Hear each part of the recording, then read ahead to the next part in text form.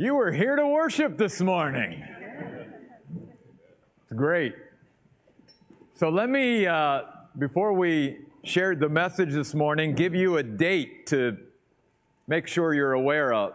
Sunday night, February the 21st.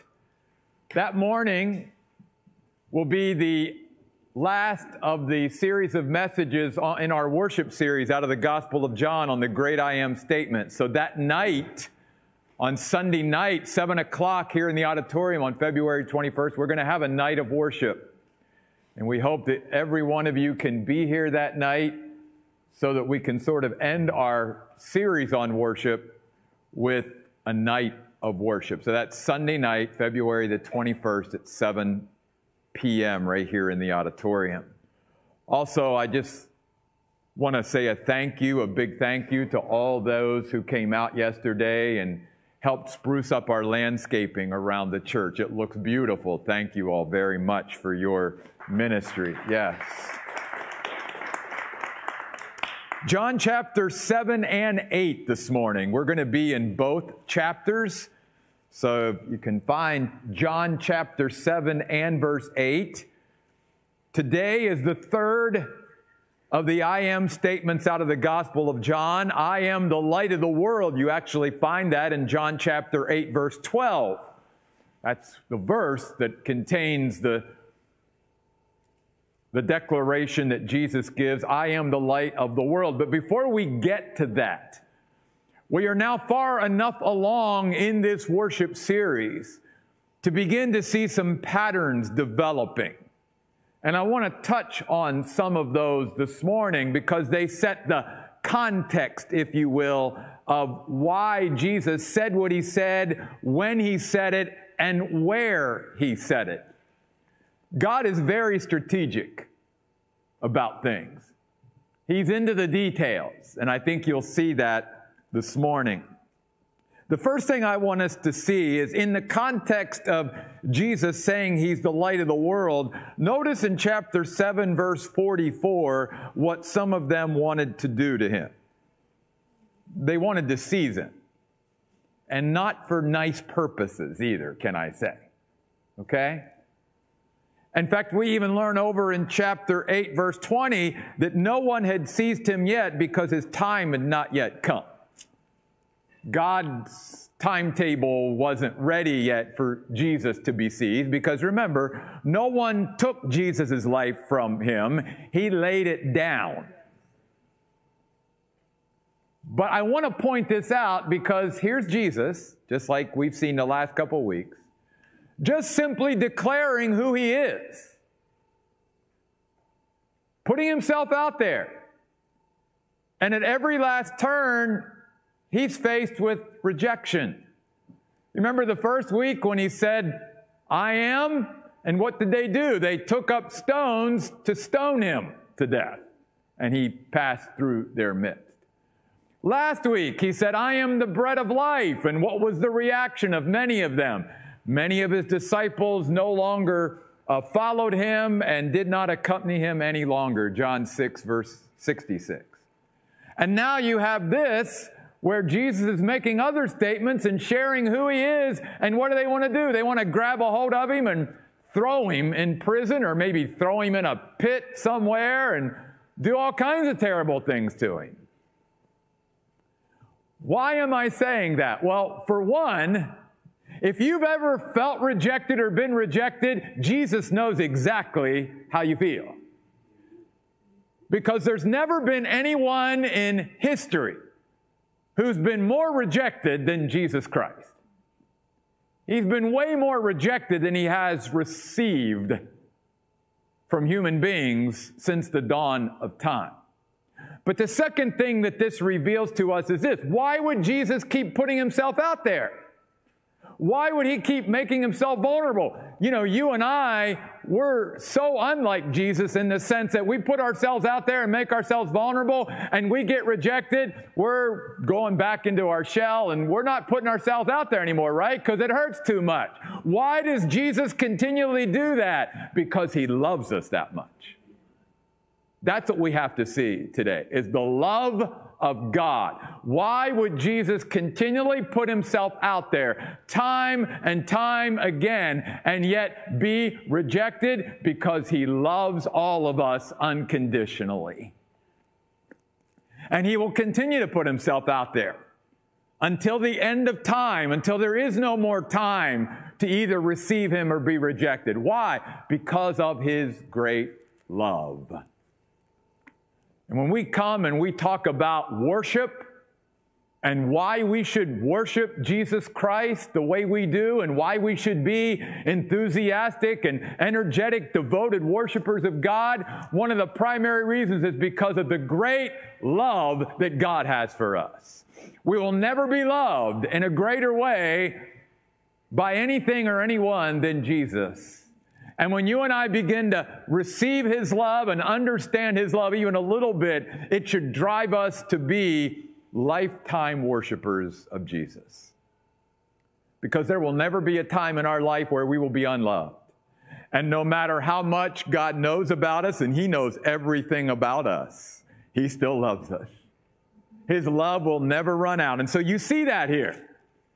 That even though Jesus kept putting himself out there, he kept being rejected. Why did he do it? Because of his love, the love of God. I also want us to see the Word of God today in this. Notice in chapter 7, verse 46, in this context here, it says, no one ever spoke like this man did.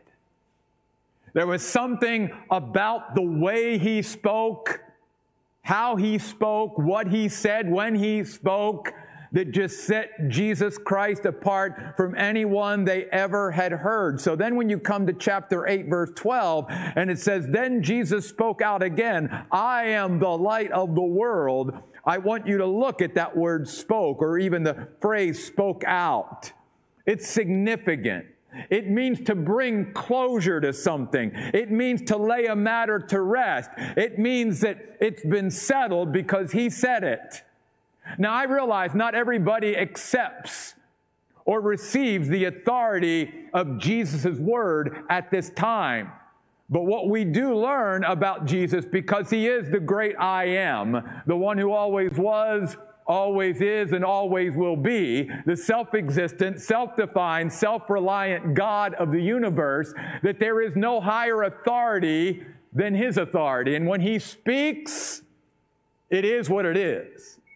Whether mankind receives it or rejects it, he is still the light of the world, whether anyone would have ever received him as the light of the world. What man's response or reaction is to Jesus doesn't make it any less true. And because he is the great I am, and the one who, when he speaks, has authority above all other authority and power in the universe, one day the Bible does say every knee will bow and every tongue will confess that he is the Lord, to the glory of God the Father. Oh, that when he spoke now, it would settle things. Even in our lives as his people, as his children. That his word would be such that if Jesus said it, that settles it for me. That lays it to rest. I don't need to keep thinking about it or dwelling on it or anything else. If his word carried that much authority and sway, oh, how different even the church would be today. Because one day there will be no question that when Jesus speaks, it will be done just as Jesus said it would, just as it has been throughout history. Ever since the dawn of time as we know it, and he created the universe that you and I live in, everything has been done according to the Word of God. He spoke. So notice then the context here in verse 20 of chapter 8. Where did Jesus speak the words, I am the light of the world? It says Jesus spoke these words near the offering box. Some of you who are new to the Oasis wonder, why don't you take up an offering? Well, I've even had people go, we'd like to give to the church, but how do you do that? And that's on me. It's on me because I don't care about money. I mean, seriously. My philosophy as a pastor of the church is that when God is exalted in his church, The pastor, nobody else, has to come up and beg for money, cajole, all that kind of messy stuff that churches get involved with, because God's grace will operate in people's hearts. And they will give to God's work because God moves in their hearts to do it, not because some pastor or anybody else says something, okay? So that's why we have an offering box back there. That's between you and God. You want to give, you give. But you will never hear me as the pastor talk about that unless we come to a passage of Scripture that talks about giving. Then obviously I'll talk about it. Offering box goes back to Jesus' day. And that's where he spoke the words, I am the light of the world. It was near the offering box while he was teaching in the temple courts. Where was the offering boxes at? They were in what was called in the temple the court of women. Why were they contained there? Because it was the place within the temple where there were no restrictions. It would have been the place where there would have been the most people, okay? They had approximately 13 offering boxes or receptacles for people to put their offerings in at the temple in this area. And both men and women and children could be in this area. So this was spoken at the place where there would have been the biggest crowd and the most people. That's significant. That tells us God wants us to hear these words, and he wants the most people to hear these words because they obviously are significant. Which now brings me to this next point. Go up to chapter 7 and verse 37. When did Jesus speak these words? I am the light of the world. On the last day of the feast, the greatest day. What feast? It was the Feast of Tabernacles. It was one of the 3 feasts during the Jewish calendar year that every Jew would have wanted, if at all possible, to be in Jerusalem to celebrate the Feast of Tabernacles in and around the temple area. So there were thousands of people in Jerusalem at this time. And there would have been hundreds, if not thousands, in that court area where the offering box was that Jesus spoke these words. And even earlier in the day, notice what it says. On the last day of the Feast of Tabernacles, the greatest day, Jesus stood up and shouted out, if anyone is thirsty, let him come to me, and let the one who believes in me drink. Why is Jesus saying this on the last day of the Feast of Tabernacles, the greatest day? Because every day of the celebration of that feast, which was a week-long celebration, one of the things that the Jews celebrated, if you will, or commemorated, was that God supernaturally provided them water while they were wandering around in the wilderness. He provided water for them out of Egypt while they wandered around for 40 years, and then provided water for them into the promised land, as well as when they got there. Obviously, it was even more than water. He said, it's a land flowing with milk and honey. Water. Thank you, God, for water in the desert places, in the wilderness. And so water was significant. So Jesus is seizing on that, isn't he? He's taking what's there, and he's standing up, and he's shouting, I'm your water. And he's trying to grab the attention of all these thousands of people who are there. I'll come back to that in just a moment. That's why it's significant then in verse 12 of chapter 8 that he speaks out again and says, I am the light of the world. Why?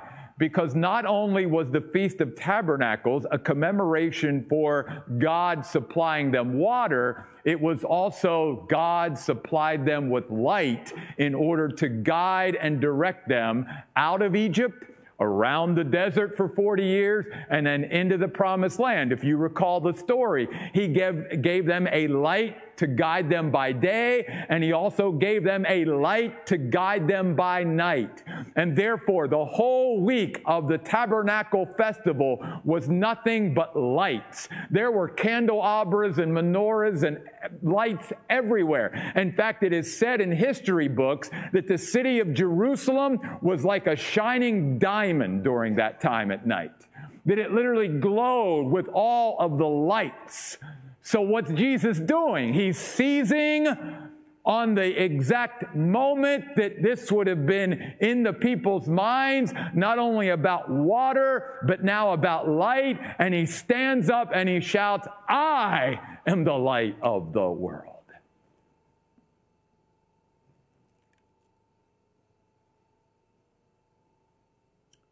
Couple things. Jesus, notice here, is having to seek to grab the attention of those who are in his house or around his house and who are seeking to worship him. Shouldn't be that way. It's just like today in our lives individually or in our lives corporately, that somehow God has to grab the attention of his people, like, look over here, don't miss me. And yet, they're in the temple, and they're missing God. In fact, later on, notice in verse 19 of chapter 8, they began asking him, who's your father? Jesus answered, you don't know me, nor do you know my Father. If you knew me or could see me, you would know the Father too. Don't miss what Jesus is saying. These are people who are in his house or around his house. And what are they there for? They're there to worship him, right? And yet they're missing God.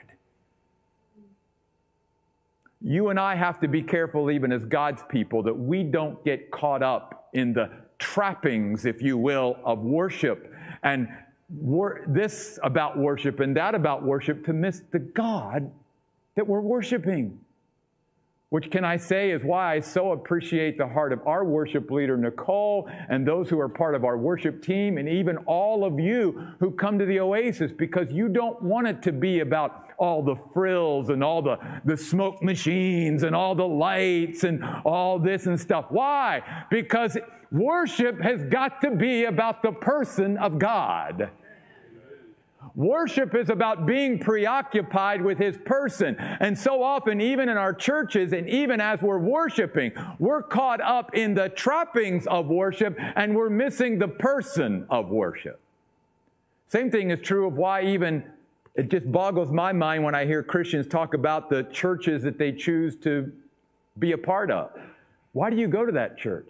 Oh, they got a great children's program, or they got a great youth program, or this or that. And listen, I'm not saying that that's bad, but I'm saying, shouldn't the ultimate reason you and I go to the church we go to is because that's where God is. And that's where I meet with God. And that's where the presence of God is palpable. And I can sense him and I can feel him and he's moving. That's it. All the other stuff, that's peripheral. That doesn't matter near as much as I'm engaging with God. And that's happened for thousands of years, where people come to worship God. They come to be a part of the house of God and whatever, and they get caught up in serving. And, oh, why do you go? Well, they got this program and they got that program. And again, I'm not saying that in and of themselves, those programs and those ministries and all that isn't good. But the bottom line is, what about meeting with God and experiencing and engaging with God? That's the most important reason why you and I should be here. Sorry, it cooks inside of me for a while, okay? But then I want you to notice this. Why is Jesus speaking these words in the place that he's speaking in, the offering box area of the temple, and during the last day, the greatest day of the Feast of Tabernacles, where they were commemorating his supernatural provision of water and his supernatural provision of light? Because God's word comes to us at just the right time, in just the right way, for just the right purpose. Just like it does in our life. I love these verses out of the book of Proverbs. A word at the right time, how good it is. Proverbs 15, verse 23. Or this one, Proverbs 25:11. Like apples of gold in settings of silver, so is a word skillfully spoken. No one ever spoke more skillfully than Jesus. He capitalized on the time and exactly where he was and what was going on. And God does the same thing in our life today. Maybe it's a worship song that we hear on the radio.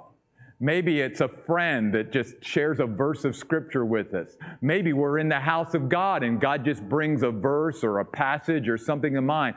But there's always those moments where God speaks into our life at just the right time, in just the right way, for just the right occasion. No one is more skillful to do that than God is.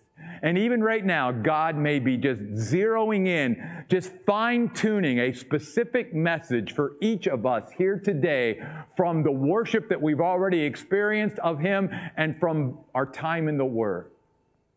So let's go on to what we're mainly here for this morning. Look at John chapter 8, verse 12. You've seen the context pretty much of this verse. Then Jesus spoke out again, I am the light of the world. The one who follows me will never walk in darkness, but will have the light of life. Jesus is saying, I am the active power that can dispel darkness. I am your source of illumination that reveals and imparts life.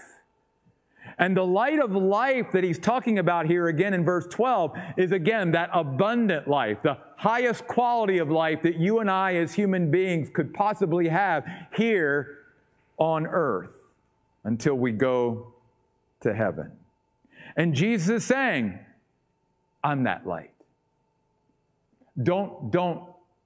You can't find that kind of light in anything else or anyone else other than me. I'm it. Remember, He's the light of the world. He's standing there in the midst of probably thousands upon thousands of menorahs and candelabras and lights in the city of Jerusalem. It's all lit up. And yet Jesus is saying, I'm a bazillion times more light than all these lights. But see, they were captivated by their lights. And they were captivated by all these other things, and yet the light of the world was standing right in front of them, and they didn't know Him. And the same thing is true today. Because the Bible says we walk in darkness as human beings. In fact, that's one of the things that we have to come to grips with the statement that Jesus is making here. When He says, I am the light of the world, He's not saying, I'm the light of your life. He's not even saying, I'm the light of the church. He's saying, I'm the light of the world. Why? Because the world, the Bible says, lies in darkness. And we have to acknowledge that as human beings, that we live in darkness, and that apart from Jesus Christ, we have no light to be able to see, comprehend, and grasp God or spiritual things or anything apart from Jesus. We are blind without Jesus into the spiritual world. We are blind without Jesus into the supernatural. Only Jesus can provide the light to be able to truly live life to the highest degree and to be able to see beyond what human beings could see apart from Him, because it's very limited. We talked about that Wednesday night in our study of Daniel, the powerlessness of human wisdom. Human wisdom can only go so far, but God's wisdom and God's light can give you and I insight and discernment and perception into things much deeper and further than we could ever have on our own when God begins to illuminate and light up our life. And that's what Jesus is claiming. But again, that means you and I have to humble ourselves and go, you know what? Apart from Jesus Christ, I'm in the dark. I need His light in order to live. Which is why Jesus makes this very important statement surrounding His declaration that He is the light of the world. Notice He says there's a qualification here. The one who follows me will never walk in darkness. And notice, that's a pretty powerful statement. He doesn't say the one who follows me will sometimes not walk in darkness, or every once in a while will not walk in darkness. No. He says, all you have to do is follow me and you'll never be back in the dark. Now, here's the deal. You and I do not get the light until we start to follow. Did you get that? See, here's our problem as Christians many times. We say, God, you light up that way. I'll see if I like it. If I like that way, then I'll follow. No, Jesus says. No. Jesus says, you start following, and I'll start lighting your way. And can I say that's why even many Christians are still in the dark? Because they're not consistently following Jesus. See, this word follow means to continually follow him. And here's how you and I know we're continually following him. There's some results. I'm going to give you 3 out of this passage. Not that it's exhaustive by any stretch of the imagination, but there's 3 right here. Clarity, confidence, and courage come from following the light of the world. Clarity. Notice what Jesus says to the answer of their objections to the Pharisees in verse 13. He says in chapter 8, verse 14, even if I testify about myself, my testimony is true because I know where I came from and where I am going. But you people do not know where I came from or where I'm going. You have no clarity. You have no comprehension or understanding about me or anything else as far as God is concerned or spiritual things. Why? Because you've never chosen to follow me. You, as religious leaders of Israel, who should be leading others to me, feel threatened by me because of your insecurity that we talked about in week 1. And because of your insecurity and feeling threatened by me, you're trying to get rid of me rather than point people to me. And as long as you do that, you will have no clarity in your life at all. See, clarity, I know where I came from and I know where I'm going, comes from walking in the light of God. And God wants his people to have clarity. That's why he wants to say, I'm your light. Live in my light. Stay in my light. Follow me wherever the light goes. And if the light goes here and stays for a while, then just stay in the light. Don't move out of his light until he moves. And then when, you moved over there? Okay, I'll step over here. And by the way, it's only usually one step at a time because that's the way God works. God isn't saying, now jump way over here. No, God is just saying, follow me. If I take a step here, then you take a step with me and just stay in my light.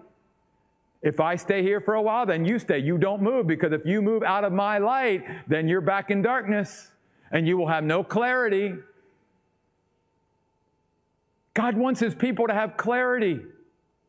He wants us to know what is his will for my life. What does he want me to do in this season, this day, this month, this year? He wants us to know where we came from and where we're going. But the only way you and I have that clarity and then that confidence that comes from clarity is by following him every day. See, Jesus uses the word, I know where I came from. That's confidence. You and I can't, today well, I think, or I guess, or I'm speculating, and I hope, and all that. No. When you and I live in the light of God, we will have confidence. Why? Because his light lights up our way and all that surrounds us, and we begin to have, again, a greater apprehension, comprehension, awareness, and understanding of what's going on around us, what's going on in the world, what's beneath the surface, what's going on in my life, where God wants me, all of that begins to become clearer and clearer as we live in his light every day. And that clarity and that confidence leads to courage. Listen to these verses out of the book of Psalms. The Lord is my light and my salvation. Whom shall I fear? The Lord is the stronghold of my life. Of whom shall I be afraid? Psalm 27, verse 1. No fear when God is your light. When you and I are living in the light of God, then we know God's right there with us. If God's for us, who can be against us?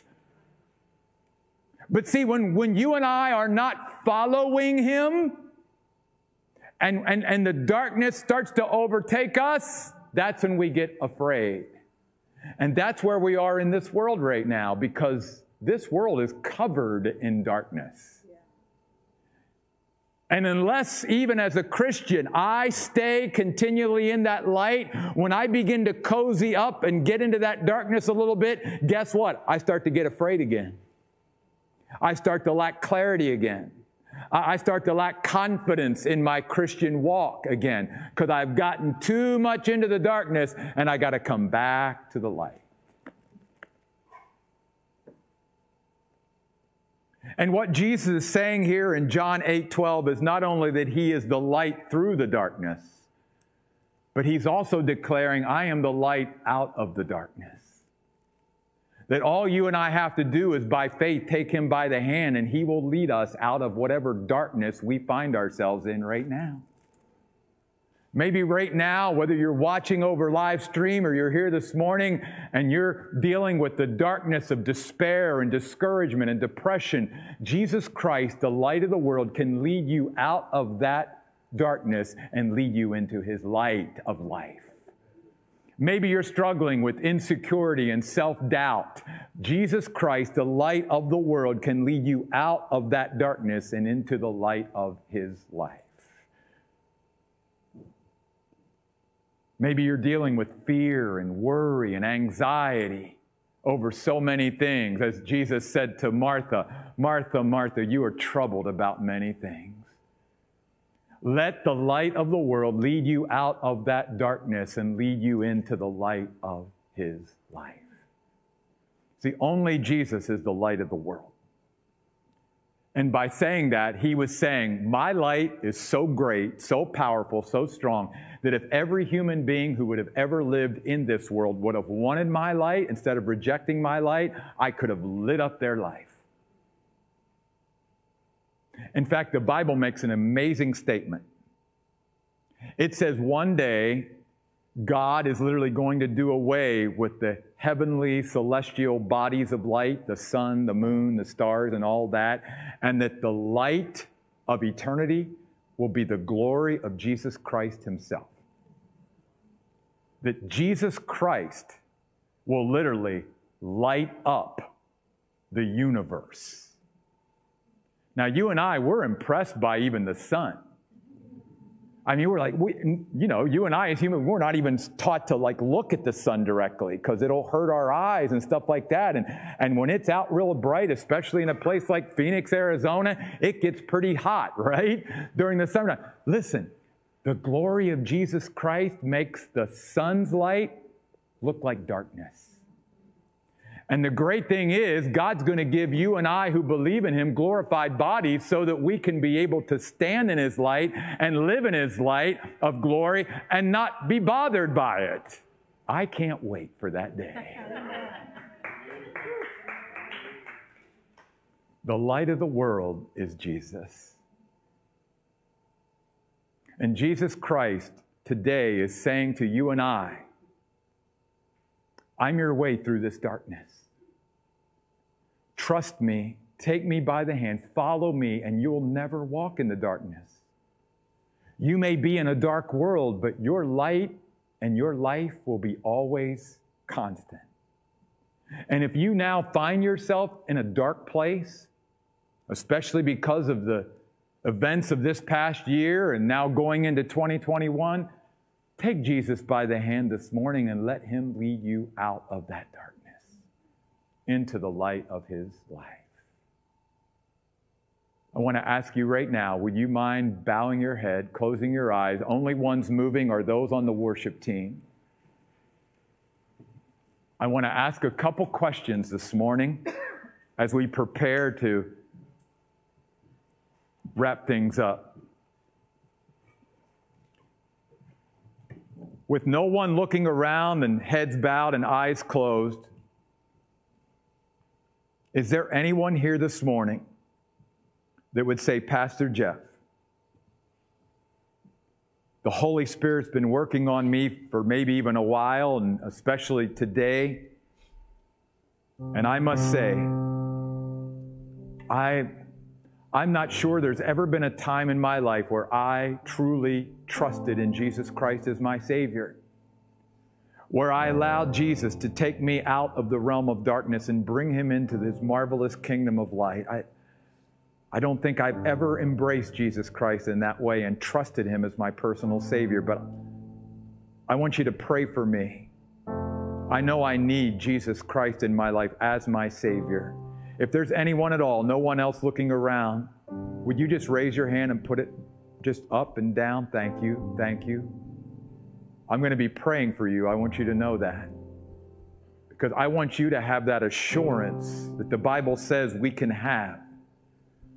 God says these things were written in the Bible so that you can know that you have eternal life. Not that you might hope so or guess so, but you know so. You've got that confidence because you knew that there was a time where you asked Jesus Christ to be your Savior.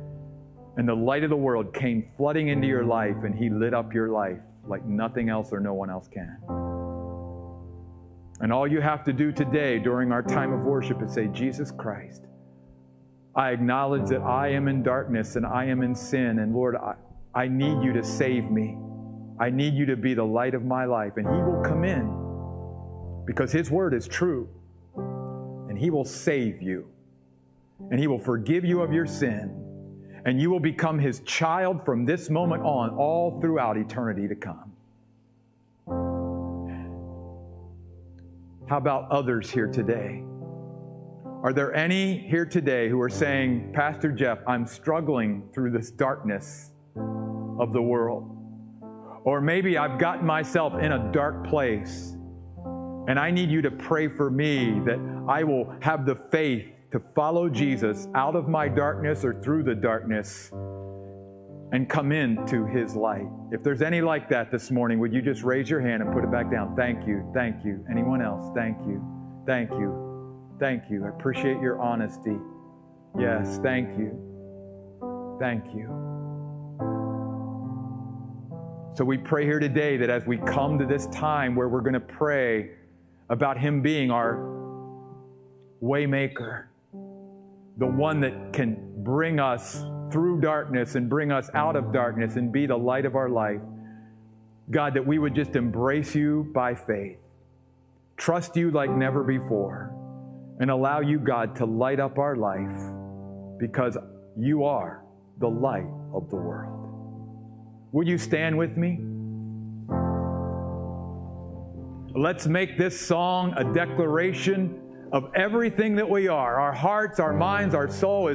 As Nicole even said, we are to love the Lord our God with all our heart, soul, mind, and strength. May this declaration of our worship to God just be everything that we've got this morning. Let's let Him light up this place this morning. Amen? Let's worship Him this morning.